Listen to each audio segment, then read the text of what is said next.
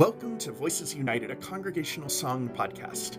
I'm your host, Benjamin Brody, and I'm delighted in this episode to interview Adam Tice.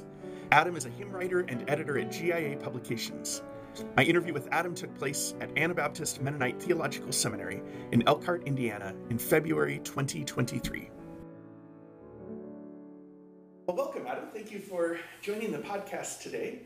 I'd like to start by asking, what are your earliest memories of hymns and congregational singing, and how did your childhood experiences shape your vocation as a hymn writer? So when I was about 3 years old, our family moved from Pennsylvania, where we were part of a Mennonite community, to Alabama, where there was not a Mennonite community available.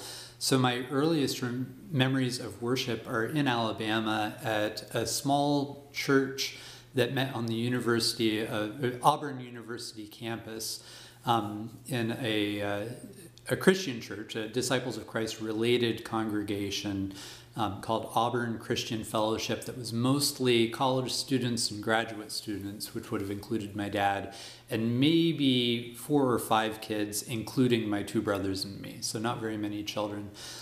But the musical repertoire at that church was almost all guitar-accompanied scripture songs of like the 60s and 70s, and this is into the 80s, so maybe we were getting some cutting-edge early 80s stuff at that point.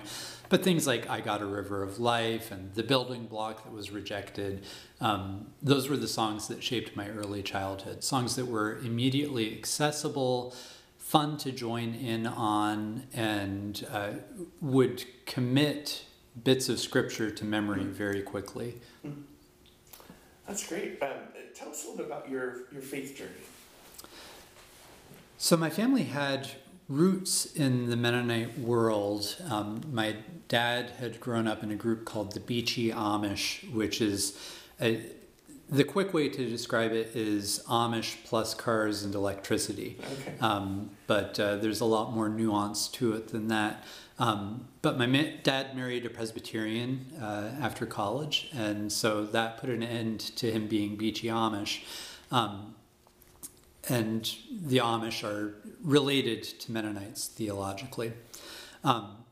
So as I mentioned, by the time I was along, we were outside of Mennonite communities. I grew up in Alabama and then in Oregon. In Oregon, we attended a Baptist church, and that's where I was baptized in the Willamette River by immersion when I was 13 years old. So I grew up with this sort of dual identity, sort of knowing our family's Mennonite-related roots, but growing up outside of those roots and outside of those worship practices. So it wasn't until college, when I went to Goshen College here in Indiana, that I really began to explore what it was to be Mennonite, how those roots connected to my own faith, and brought together those experiences of sort of a Baptist, non-denominational kind of background, together with Mennonite commitments to community and peace and justice, and first became exposed to consistent a cappella singing as well. By the late 90s and early 2000s, when I was part of Mennonite communities, it certainly wasn't exclusively a cappella singing, but that part of worship really did appeal to me whenever we would have the opportunity to break out an a cappella song. So all of those communities sort of fed into my own faith development. During that period when I was in high school and college, even as I started attending Goshen College, I was part of a denomination called the Missionary Church, which is sort of Mennonite related, but also more evangelical. And so in that world, I was singing gospel songs and contemporary praise and worship music, much more so than hymns. So all of these things were sort of swirling around in my faith development and have helped to shape the way I understand faith now. That's great. Tell us about how you first came to write hymns.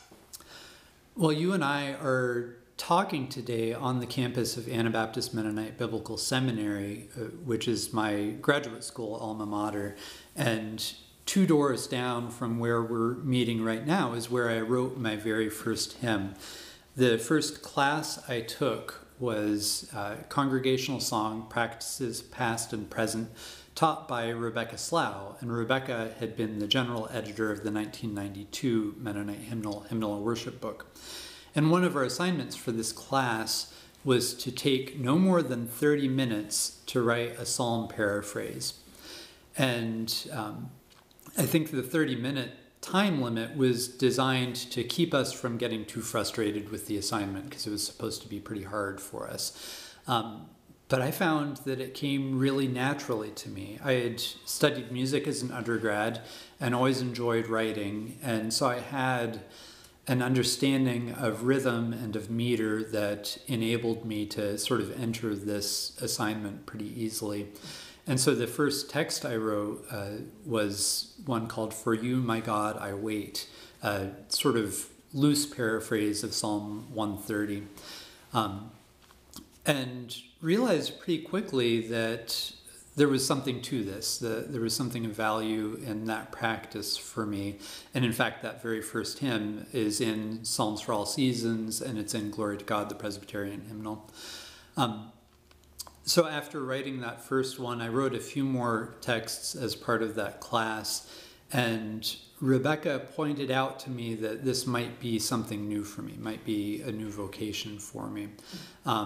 Over the course of maybe 6 months then after that very first one, I'd written probably 30 more texts. Wow. And felt like the floodgates were opened.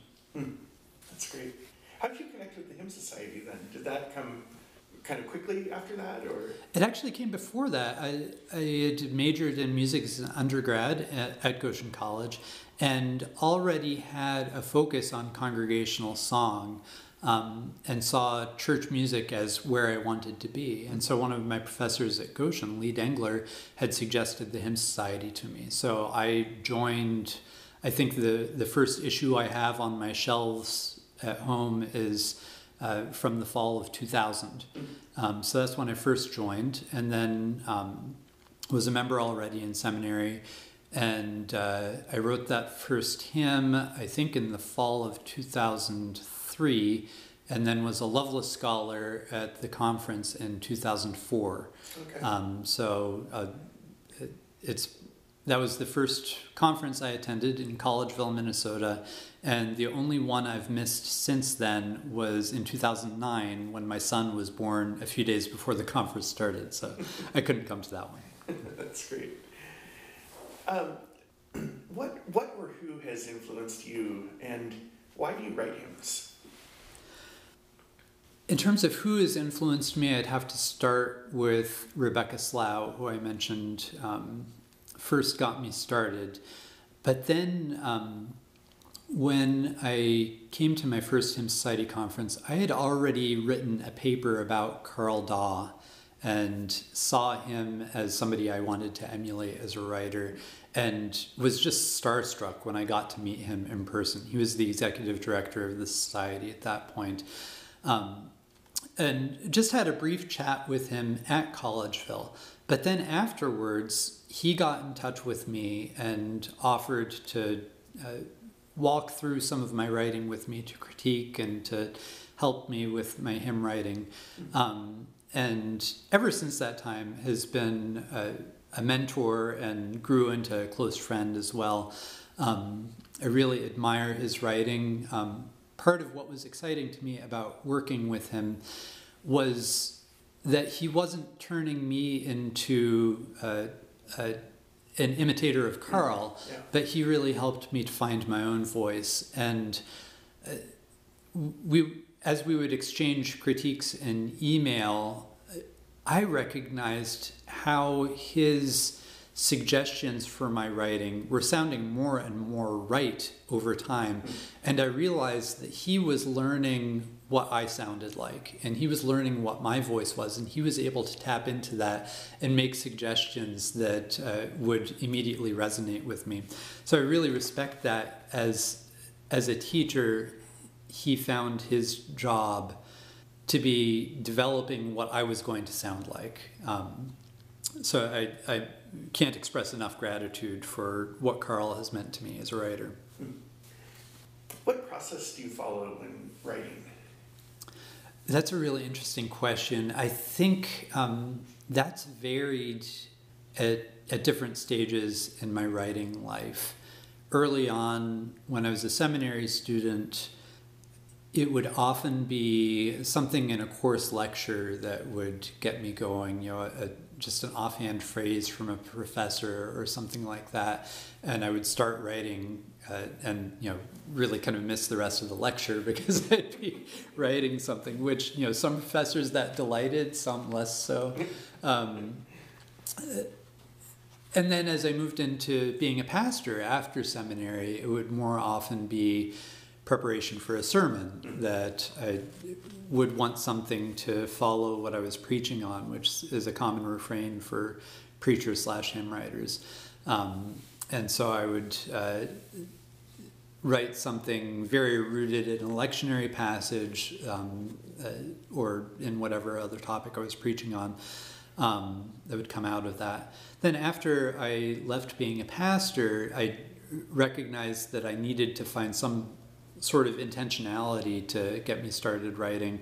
And there was a period of time where I would go to the coffee shop in Goshen once a week and almost randomly flip to a psalm or some other scripture passage and just see if I would come up with something.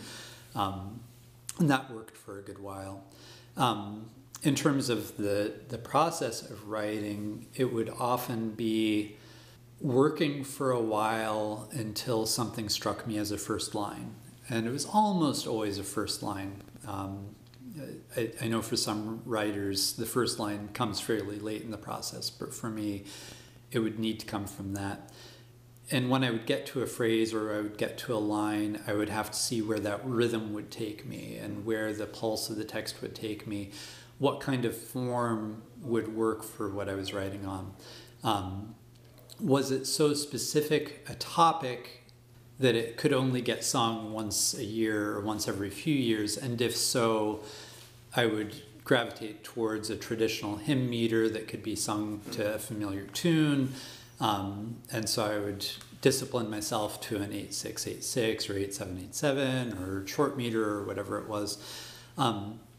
If it was something more general or something that could be repeated, then I would often invent a meter that then I would have to go to composers like you to say, what are you going to do with this? And I do often find that more exciting to see what a composer will come up with, because it creates a unique pairing then that I think gives a different kind of life to both the text and the tune. Do you ever write a text? Does anybody ever give you a tune and ask you to write a text to it?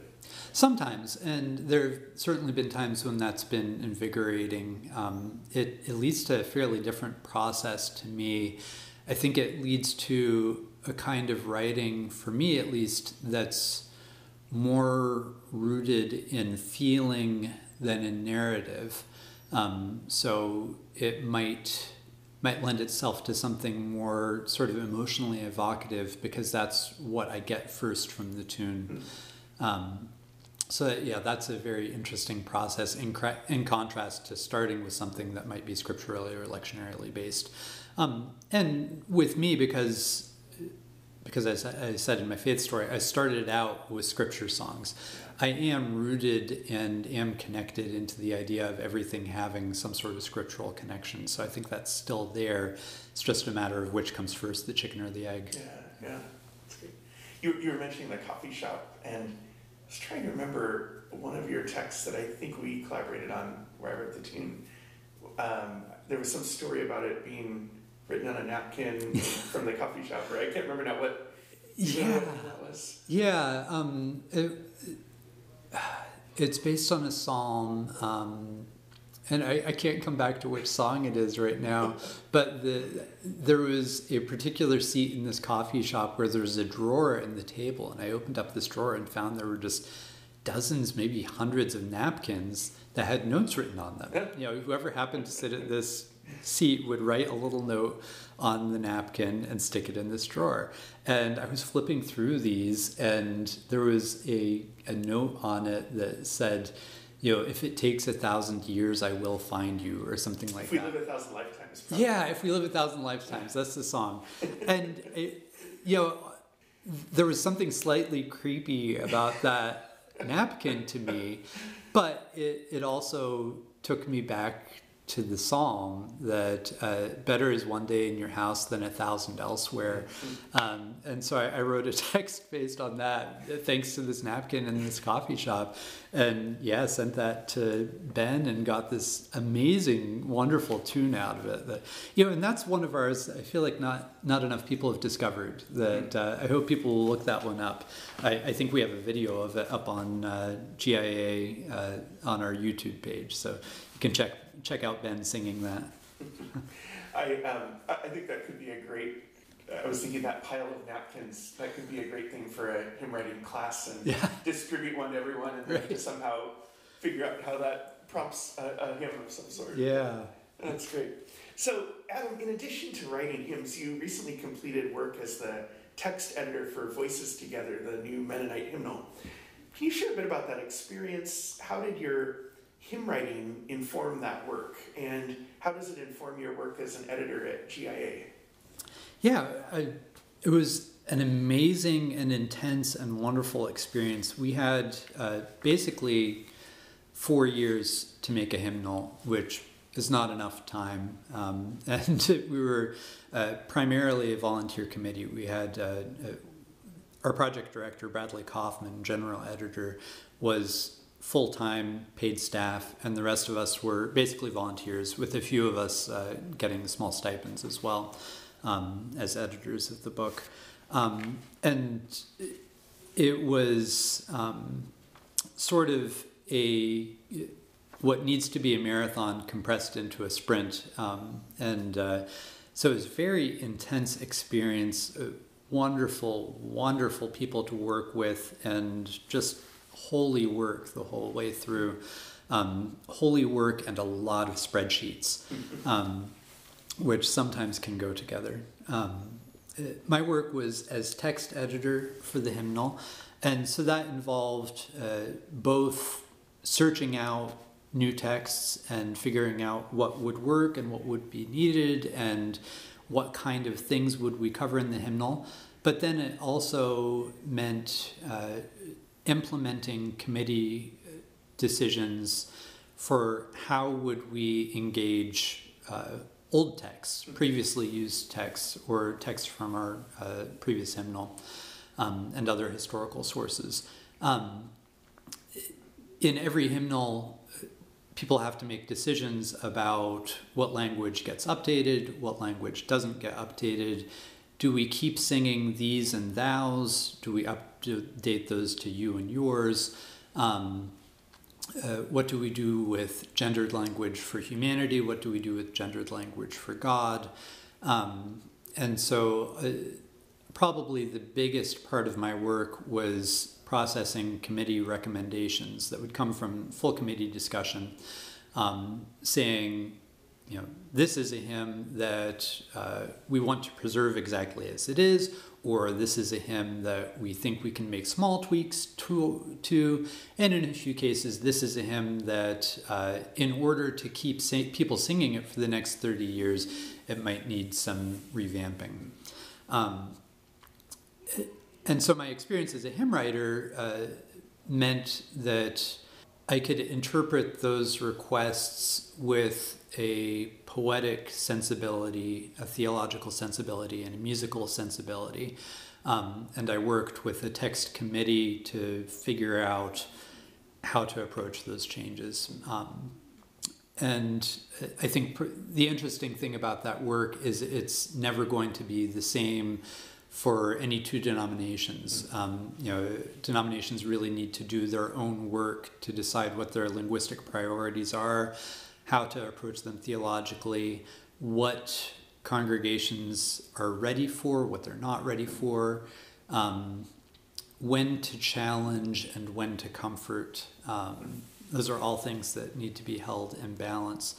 I think if our Hymn Society members who are listening, you can check out an article that I co-wrote with Sarah Johnson, who is the worship resources editor for the hymnal, that appeared in the hymn fairly recently, about our journey with just and inclusive language for the Mennonite hymnal. Thanks. What do you see as the role of hymns or congregational singing in worship? In a practical sense, I feel like congregational singing can do a lot of things. Congregational singing can preach. Congregational singing can facilitate movement. It can enact welcome. It can call us to the table. It can help us to grieve and lament. It can help us to pray and to praise. But in a more general sense, I like to use a metaphor that was introduced to me by Marlene Kropp and Ken Nofziger, who wrote a book called Singing, a Mennonite Voice, where they suggest that singing, at least for sort of ethnic Mennonites, the Swiss German or Russian Mennonites residing in North America, who have a strong tradition of congregational singing, that singing together is sort of a Mennonite sacrament. It's an enactment of community that transforms us as a people into the body of Christ in a visceral way, that bringing our voices together and our breathing together makes us one and enacts who we are as a body in a very visceral way. So at its root, I think that sort of community formation aspect of congregational singing is really strong for me. What today is most encouraging to you in congregational singing and worship, what you observe in churches? One of the things I get most excited about is the blurring of lines between traditionally entrenched genres.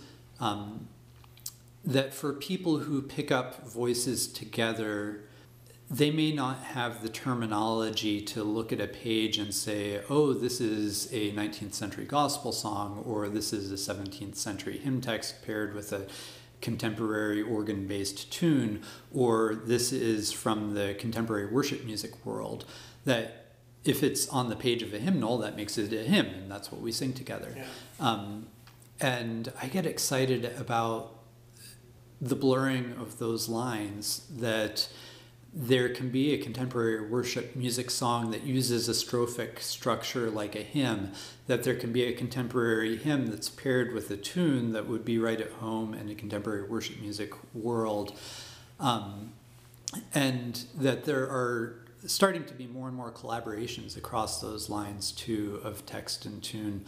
And I think it's particularly exciting in the Hymn Society world, seeing, for example, the Center for Congregational Song facilitating those relationships.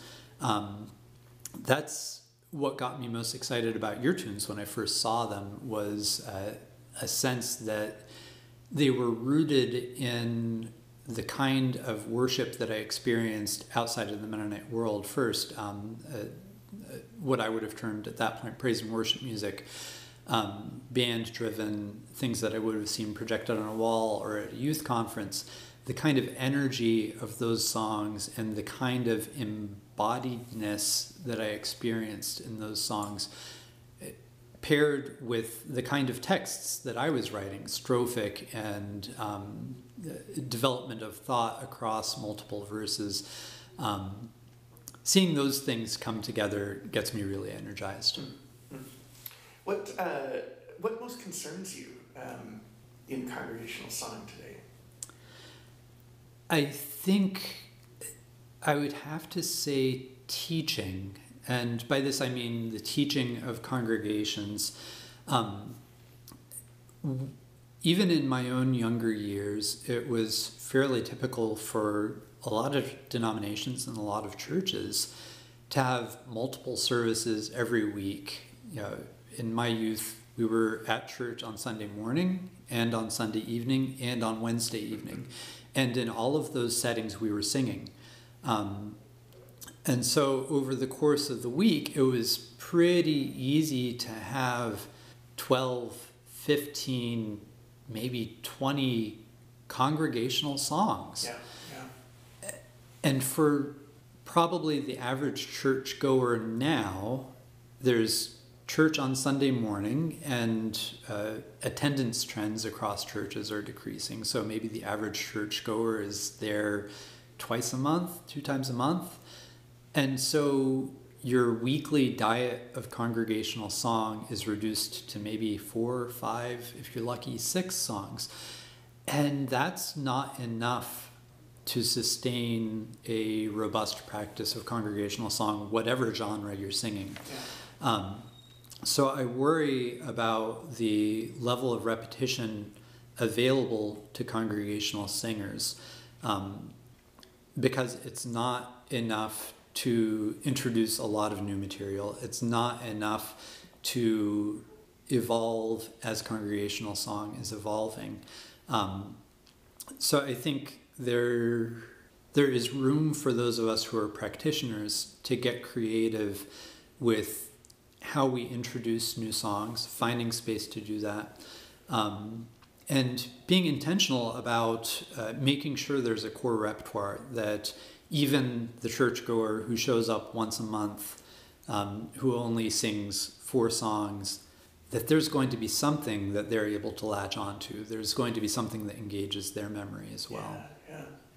You know, I think that's a really helpful observation, and it makes me think, you know, for people for whom sort of very recent contemporary worship choruses are more of their diet, even if they only are attending church twice a month, they're often hearing those on the radio as they're driving to work, or, you know, they're getting that music, hearing that, participating in some sense with that music in other ways, maybe between Sundays that they're at church and singing that as a community. Yeah. And we don't have that same kind of culture with, you know, with the variety of things that many of us sing in our churches. And so there's maybe an added challenge there to how can we help our parishioners participate in this music between Sundays, when maybe we're not gathering as frequently together. Yeah. What was the hardest hymn for you to write that you've written? Well, that's another one that relates back to the space we're in today here at Anabaptist Mennonite Biblical Seminary. Some of our listeners may know that there was a prominent Mennonite ethicist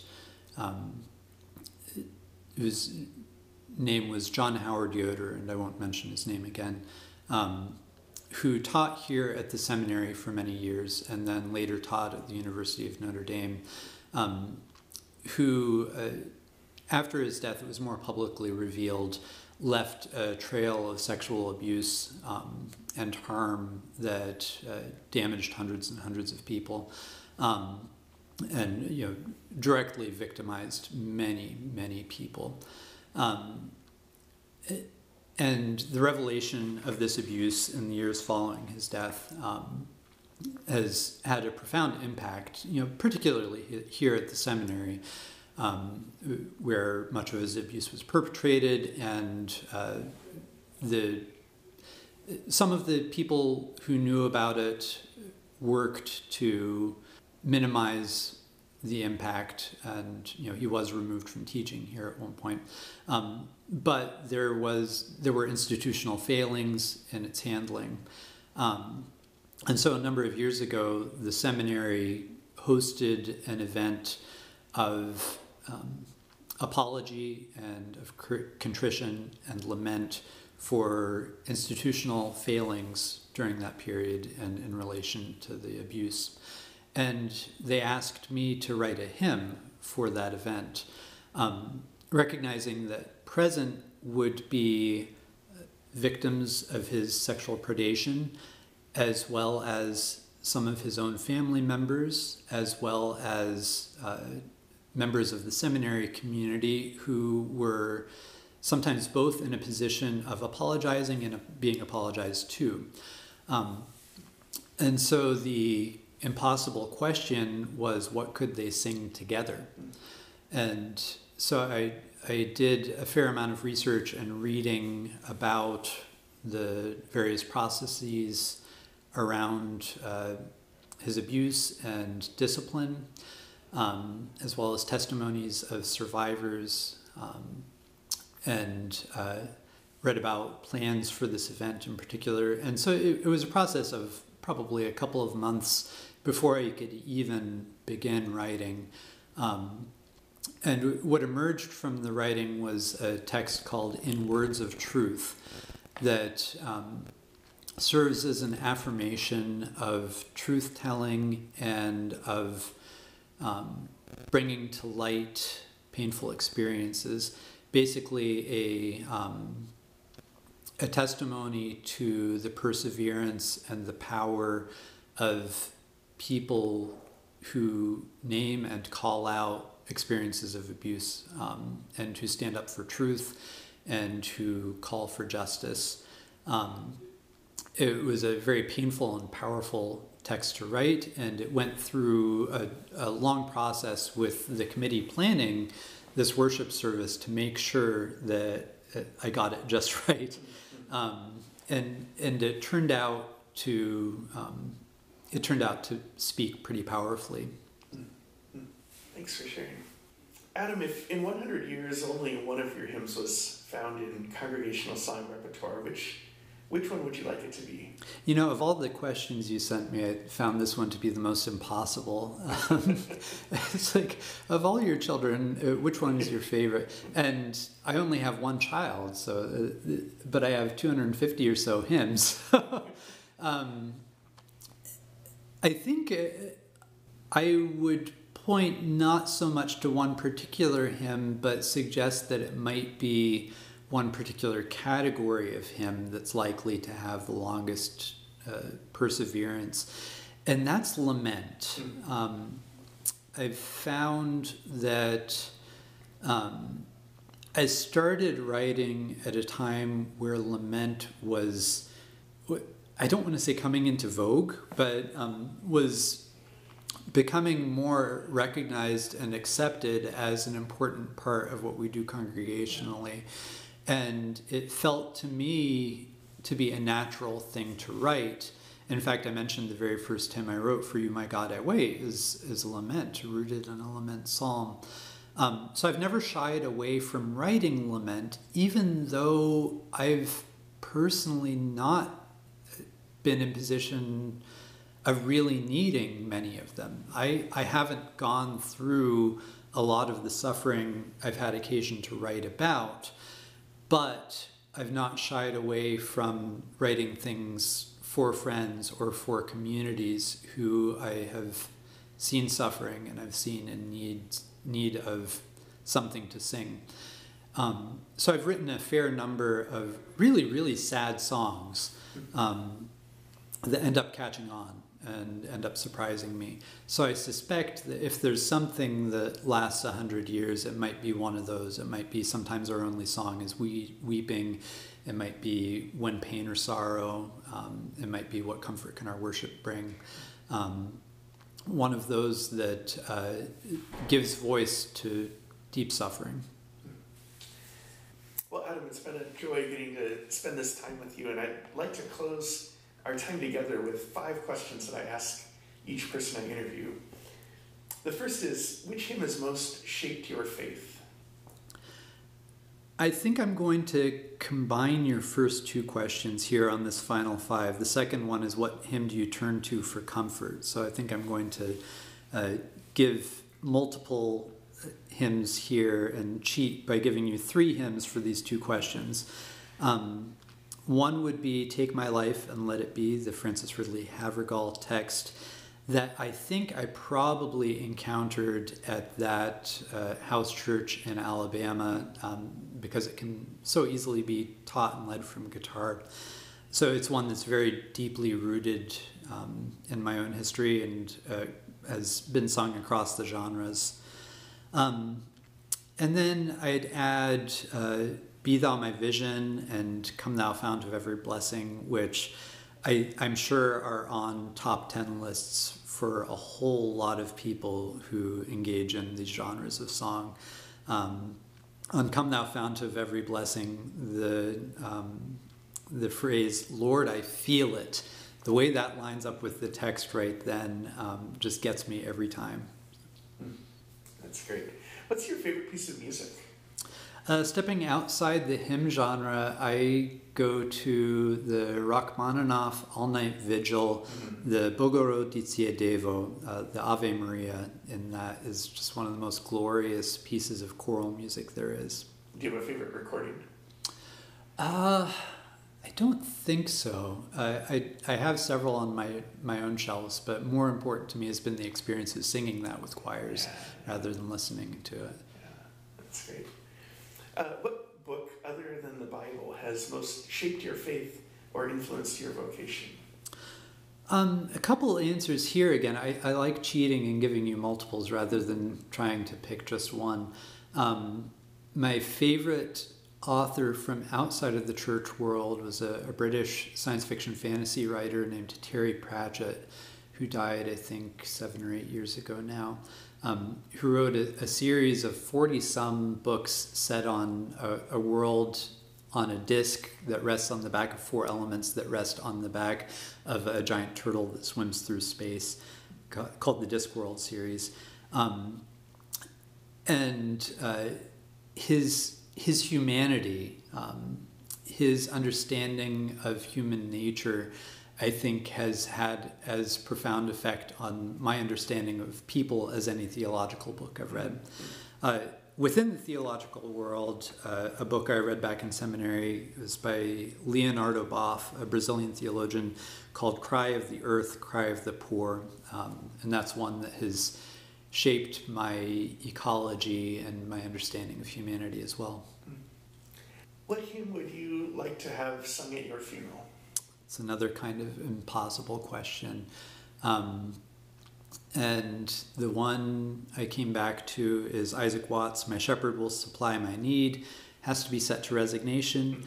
And it's for that phrase at the end, no more a stranger nor a guest, but like a child at home. Thank you, Adam. Thanks. Voices United, a Congregational Song podcast, is produced by Benjamin Brody with support from the Hymn Society in the United States and Canada and Whitworth University. Special thanks to the Center for Congregational Song for publicity and technical expertise, and Whitworth University student Juan Rodriguez for editing and production.